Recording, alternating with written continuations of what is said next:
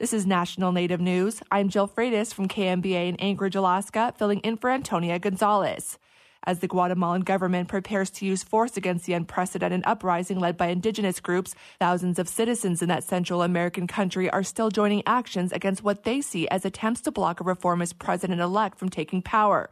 Maria Martin reports on the second week of the uprising against corruption and authoritarianism in Guatemala. Busloads of new protesters entered Guatemala City this week from the largely indigenous provinces of San Marcos and Huehuetenango.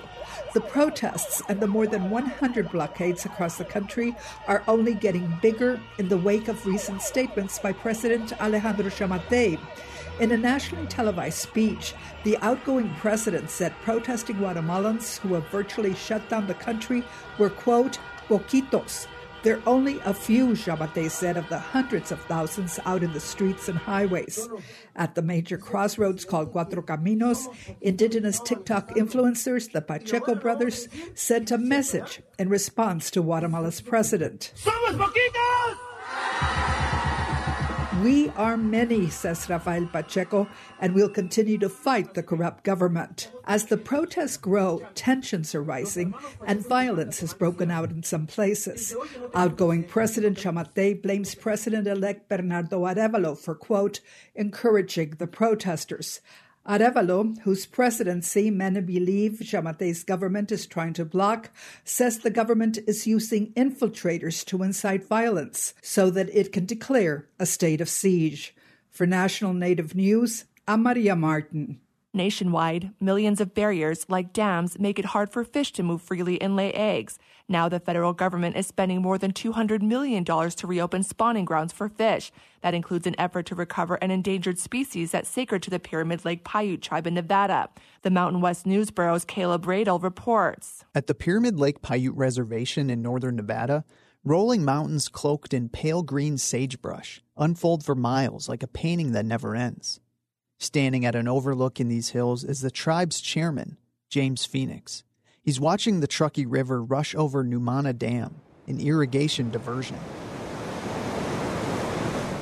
As a kid, Phoenix fished in these waters for kiwi, suckerfish that aren't found anywhere else in the world. Bringing them to shore and then cutting and filleting them, that was what my dad had taught me, and I got to experience, that's how he was taught when he was young. The tribe refers to themselves as Kiwi Takata in their native language, which means the kiwi eaters. But tribal members stopped catching them back in the 1980s as the fish population plummeted. A big reason for the decreased fish population is this dam. It was built more than 100 years ago to divert river water to the reservation for farming and ranching. But it's been a barrier for migration of the endangered kiwi and threatened Lahontan cutthroat trout, another fish crucial to the tribe. Phoenix says the previous tribal council discussed removing or modifying the dam, but kept running into the same hurdle. A lot of funds weren't available. That finally changed.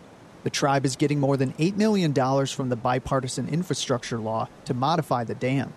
The money will be used to build a large underwater ramp stretching from bank to bank so fish can swim up and over the dam. The project, which recently broke ground, will reopen 65 miles of river for their migration.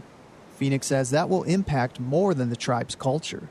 It's important to our economics. We rely on tourism and fishing, so we get a lot of anglers that are coming in seasonally, so it's really big for us. For National Native News, I'm Caleb Radel. I'm Jill Freitas.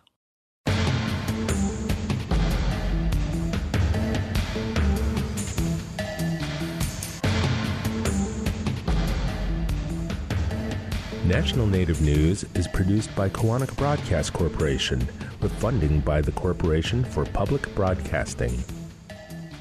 Support by Drummond Woodsum, a full-service law firm whose nationally recognized tribal nations practice provides services to tribal nations and their enterprises and to companies that do business with tribes across the country. More at dwmlaw.com. Support by Vision Maker Media, envisioning a world changed and healed by understanding Native stories and the public conversations they generate. 45-plus years of Native stories and Indigenous knowledge through film and media can be found at visionmakermedia.org.